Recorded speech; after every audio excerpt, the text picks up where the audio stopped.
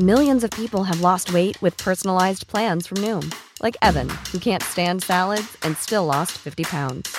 Salads generally for most people are the easy button, right? For me, that wasn't an option. I never really was a salad guy. That's just not who I am. But Noom worked for me. Get your personalized plan today at Noom.com. Real Noom user compensated to provide their story. In 4 weeks, the typical Noom user can expect to lose 1 to 2 pounds per week. Individual results may vary. Want flexibility? Take yoga. Want flexibility with your health insurance? Check out United Healthcare Insurance Plans. Underwritten by Golden Rule Insurance Company, they offer flexible, budget-friendly medical, dental, and vision coverage that may be right for you. More at uh1.com. Welcome to episode 10 of Say Why to Drugs, and the second of our legal high/new psychoactive substances two-parter. If you haven't listened to the episode about synthetic cannabinoids yet, I'd recommend stopping this one now and listening to that one first. But in this episode, Scroobius Pip and I will be discussing synthetic cathinones. These are substances like mephedrone, MDPV. They're known as things like plant food, bath salts, or more recently, flakka. They've got chemical names like 4-methylmethcathinone, bromomethcathinone, etholone, bufadrone, methylone, and other really unpronounceable ones like alpha-pyrrolino-pentiophenone, flephedrone. I can't even remember if I've said that one now, but they tend to come as a white powder or a pill. But anyway, enough of me trying to mangle those chemical names. Here we go. Pip and I say why to synthetic cathinones.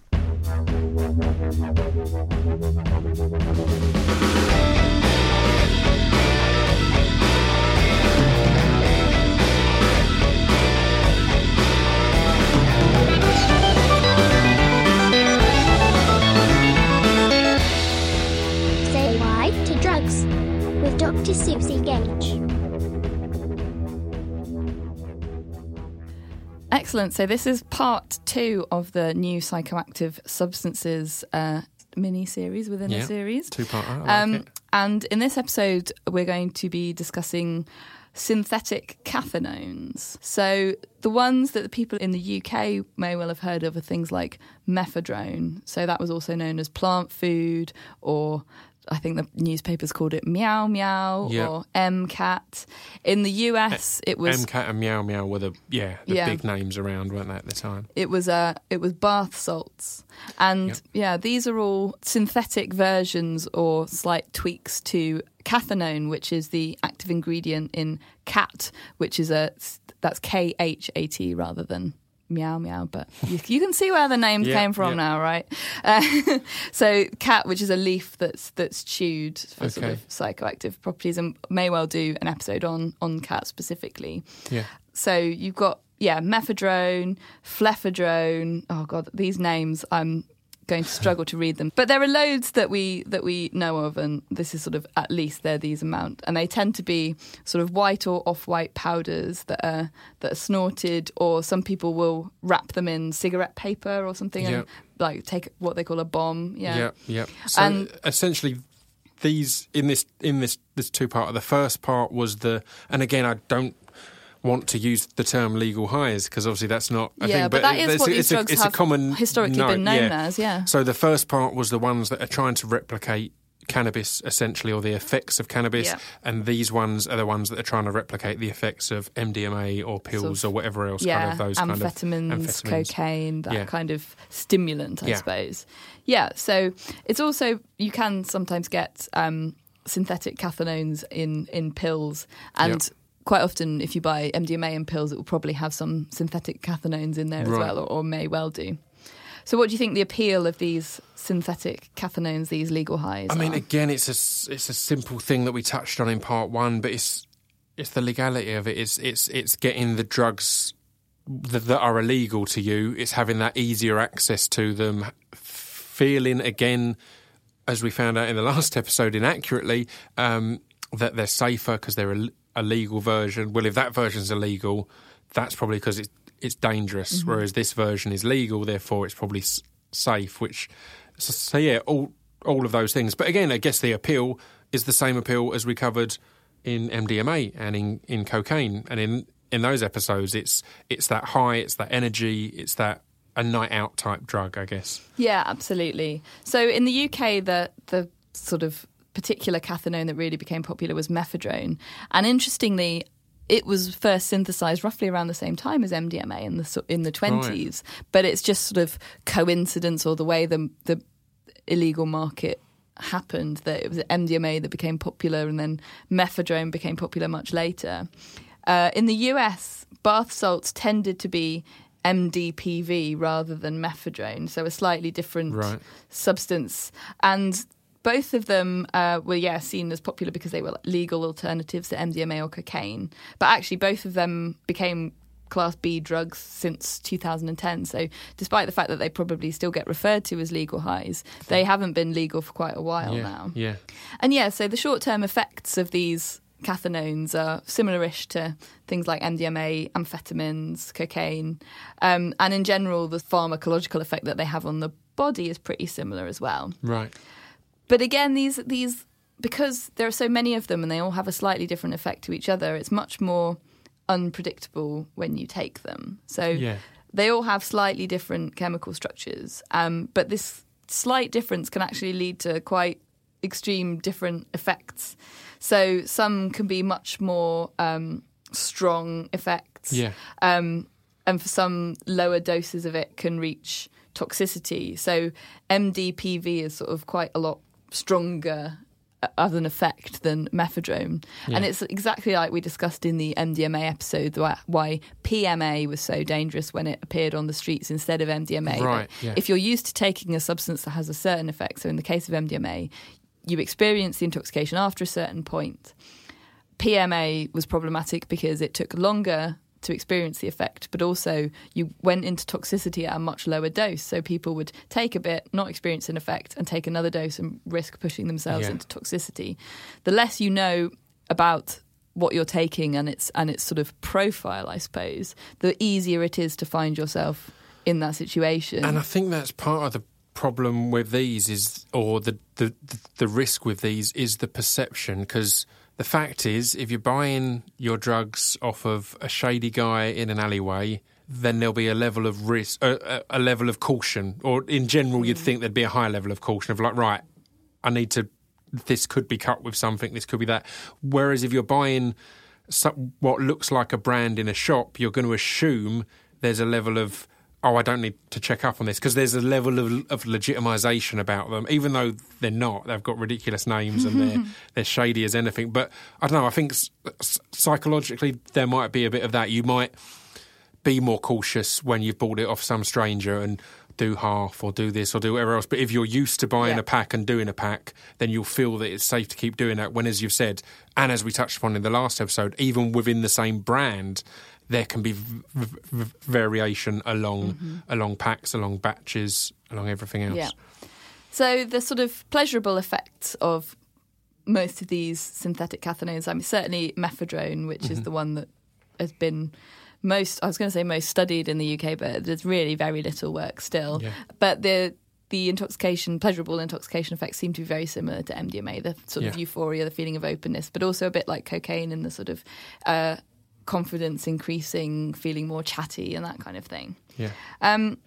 And some of the negative intoxication effects can be similar as well. So again, if you snort it, you risk sort of hurting your nose, your throat and your mouth. You might be more prone to nosebleeds. If you take a bit too much, you can end up with blurred vision, hot flushes. Like MDMA, you get this kind of muscle tension in your face and your jaw, which can lead to kind of chewing and gurning kind of thing. Yeah. Some people have reported that their extremities go blue. Oh, wow. So this might be suggesting that they're getting sort of what's called vasoconstriction. So that's when you're cold, your blood vessels constrict to keep the warmth of your blood sort of inside your body where you need it. And so that at the sort of expense of your extremities, it's why if you end up going sort of getting somewhere where it's extremely cold, some people actually lose fingers or toes if they get extreme frostbite. It's because the blood is sort of kept where it's really needed for the vital things, and your fingers and toes are seen as like the least important bits of you and the first to go. The first to be sacrificed. No, I've not. I should point out that I've not found any sort of scientific research into this, bluing of extremities, but it is something that if you look at fora where people talk about their drug use, it's something that people do comment about. Right. And it may be related to specific batches, it may be related to heaviness of use, but we just really, really don't know at the moment whether it is truly related to the use of drugs, or whether it's like the sort of self-selecting sample. It's very difficult to know whether it is actually a true cause. Yeah. And again, like these other stimulant substances, it tends to be an appetite suppressant as well. Right. More longer term, there's really, really little work been done here, so very little is known. There is some suggestion that there might be a psychological dependence for these drugs, but again, it's something that's really, really not known about. I think, again, it's another one where if you snort it, you're probably running the risk of damage to your nose, septum, more long-term. Logical. Yeah.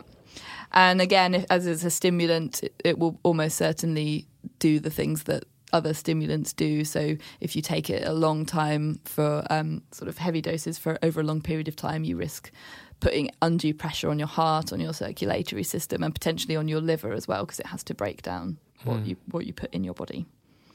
Yeah. But yeah, it's one where we just really don't know very much at the moment. It's kind of the drugs are developing quicker than researchers can keep up with them. And it's so weird that as we keep touching upon, the ones that many would perceive as safer are these new ones, which we have so little information on.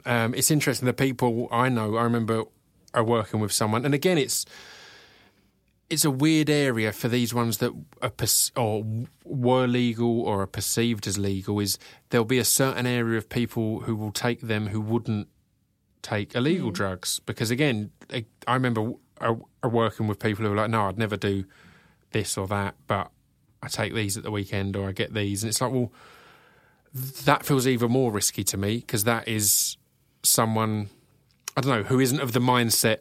There's if you're experienced with a variation of drugs, there's a certain mindset, a certain comfortableness. Whereas if you're not, then I think there's a higher risk of panicking of if things aren't going quite to plan. And these seem like the more likely ones that things aren't going to go quite to plan because they're so erratic in that way. Yeah, potentially taking very different things at different times. Yeah, I don't know about that. It's an interesting one that sort of the set and the setting I think still applies here. That it's what kind of a mood you're in, what kind of expectations you have of a substance will affect your experience of being it, because it's a mind-altering or like a psychoactive substance. It's having an effect on your mind.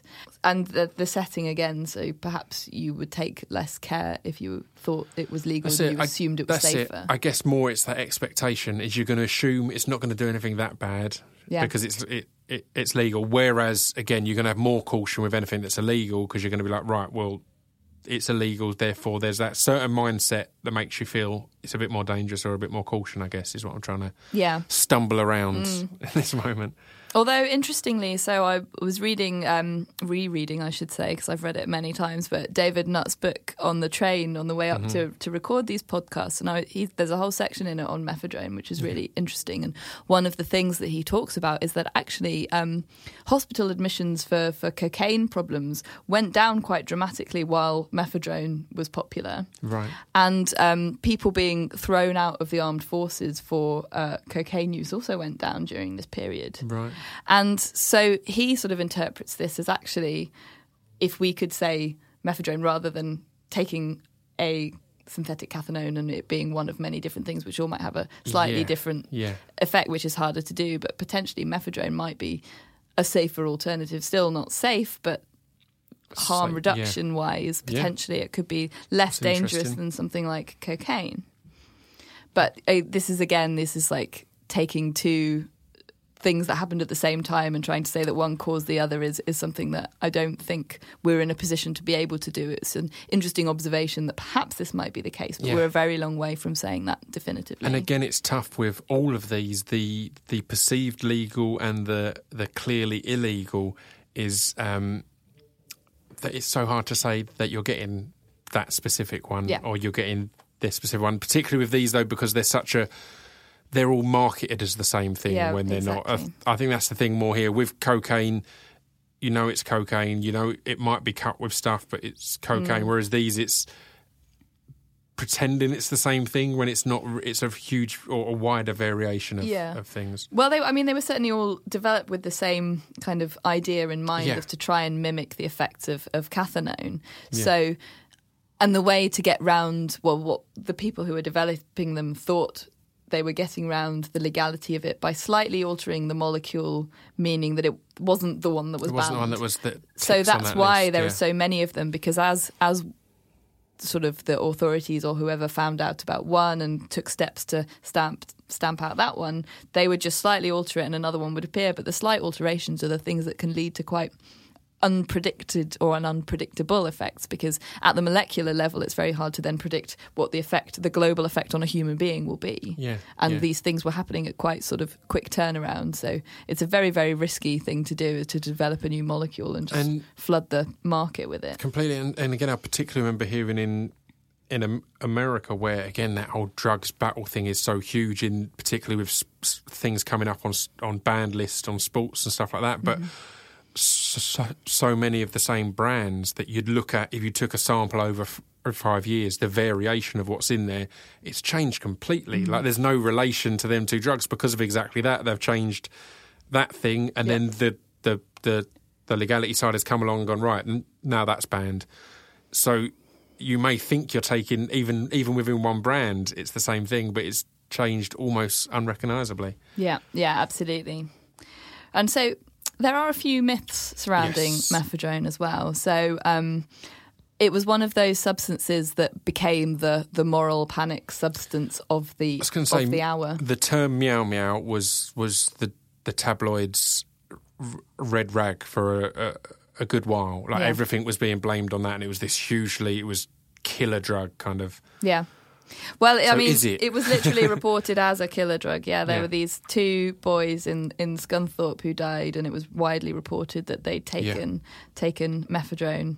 But actually, they'd drunk a lot of alcohol, and if they had taken mephedrone as a stimulant, then it might have actually counteracted some of the effects of alcohol. Yeah. But what they'd taken, perhaps because they got the names confused, is they'd taken methadone, which is what's prescribed as a sort of substitute for heroin for people who are trying to get off heroin. So it's another opioid-based depressant. So it's extremely dangerous to take alongside alcohol. Extremely, extremely dangerous to take alongside alcohol. Right.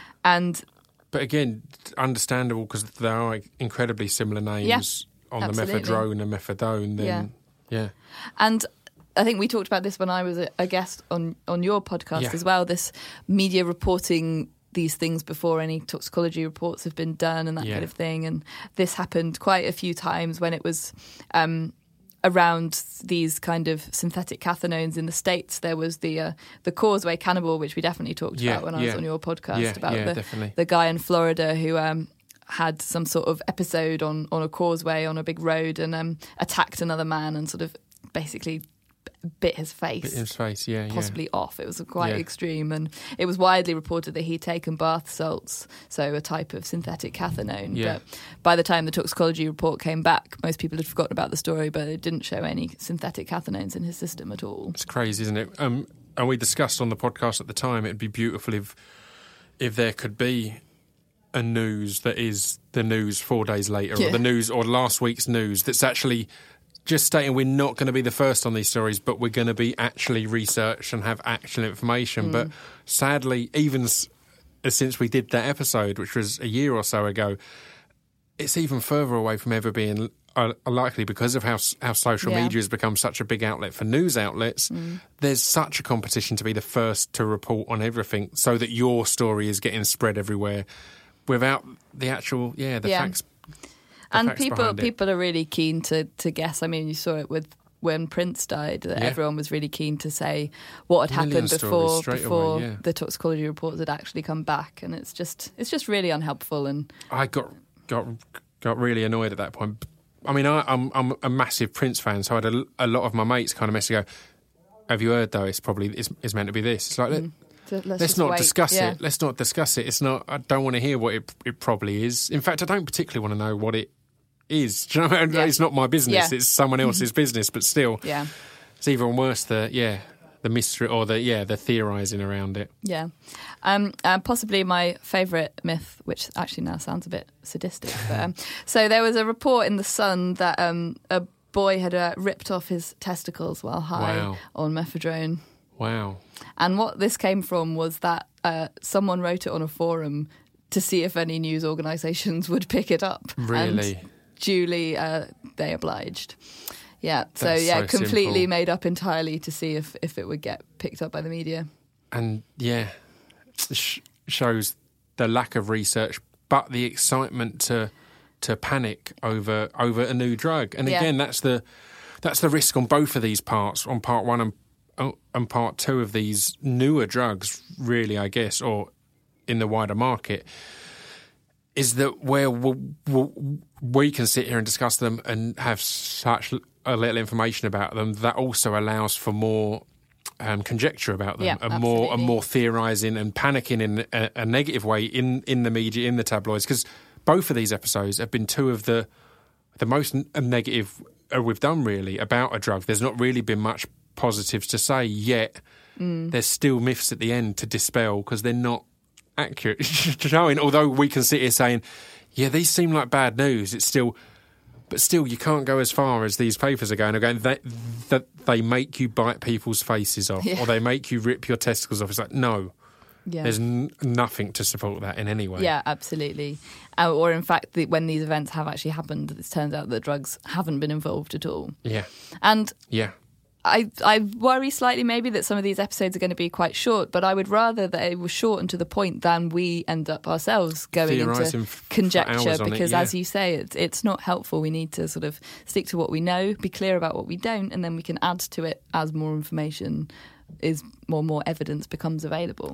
Completely, and particularly with these new drugs and the kind of the new, I don't know if it's a new enthusiasm, but certainly the new, or something that I'm new to, is the amount of testing of all sorts of recreational drugs for benefits going on at the moment in the UK, in the US, all around the world. All of these are things that can be addressed again at some point. So as I said, I think you're completely right in that it's better to be short and succinct of, look, here's what we know.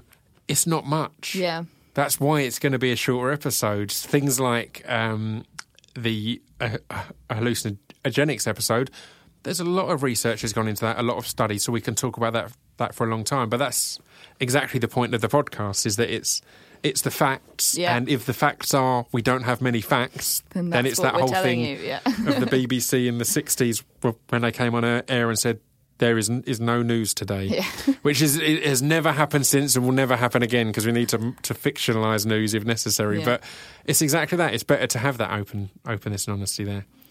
Cool. Awesome. Perfect.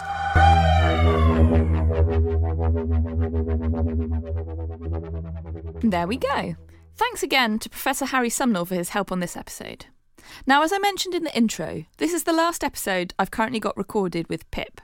So there might be a small gap between this and the next batch, but rest assured that more are on their way. So while Pip and I synchronise our diaries, I'm hoping to bring in some little bonus episodes. I've got some plans afoot, but nothing for definite yet, so watch this space. If you subscribe, then any of these bonus podcasts will get automatically downloaded as and when they appear. Hint, hint. In the meantime, let me know what other substances you want us to tackle on this podcast, and come and join the Facebook group if that sort of thing appeals, or continue to get in touch on Twitter. And once again, thank you all for embracing this podcast over the last 10 episodes. The reception's been more than I could have dreamed of, and for the most part, extremely supportive. And we've even been shortlisted for an award from the Skeptic magazine, which is absolutely mind-blowing. So thank you again, thank you very, very much. And do join us soon for some more Say Why to Drugs. Bye!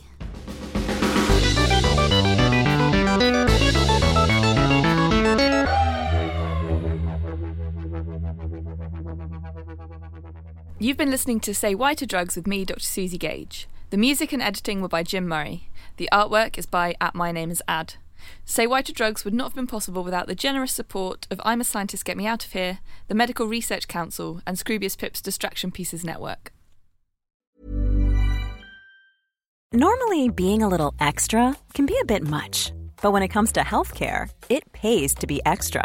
And United Healthcare makes it easy with Health Protector Guard fixed indemnity insurance plans. Underwritten by Golden Rule Insurance Company, they supplement your primary plan, helping you manage out-of-pocket costs without the usual requirements and restrictions like deductibles and enrollment periods. So when it comes to covering your medical bills, you can feel good about being a little extra. Visit uh1.com to find the Health Protector Guard plan for you. Hey, it's Danny Pellegrino from Everything Iconic. Ready to upgrade your style game without blowing your budget? Check out Quince. They've got all the good stuff, shirts and polos, activewear, and fine leather goods, all at 50 to 80% less than other high-end brands. And the best part? They're all about safe, ethical, and responsible manufacturing. Get that luxury vibe without the luxury price tag. Hit up quince.com/upgrade for free shipping and 365-day returns on your next order. That's quince.com/upgrade. Mom deserves the best, and there's no better place to shop for Mother's Day than Whole Foods Market. They're your destination for unbeatable savings, from premium gifts to show-stopping flowers and irresistible desserts. Start by saving 33% with Prime on all body care and candles. Then get a 15-stem bunch of tulips for just $9.99 each with Prime. Round out Mom's menu with festive rosé, irresistible berry chantilly cake, and more special treats. Come celebrate Mother's Day at Whole Foods Market.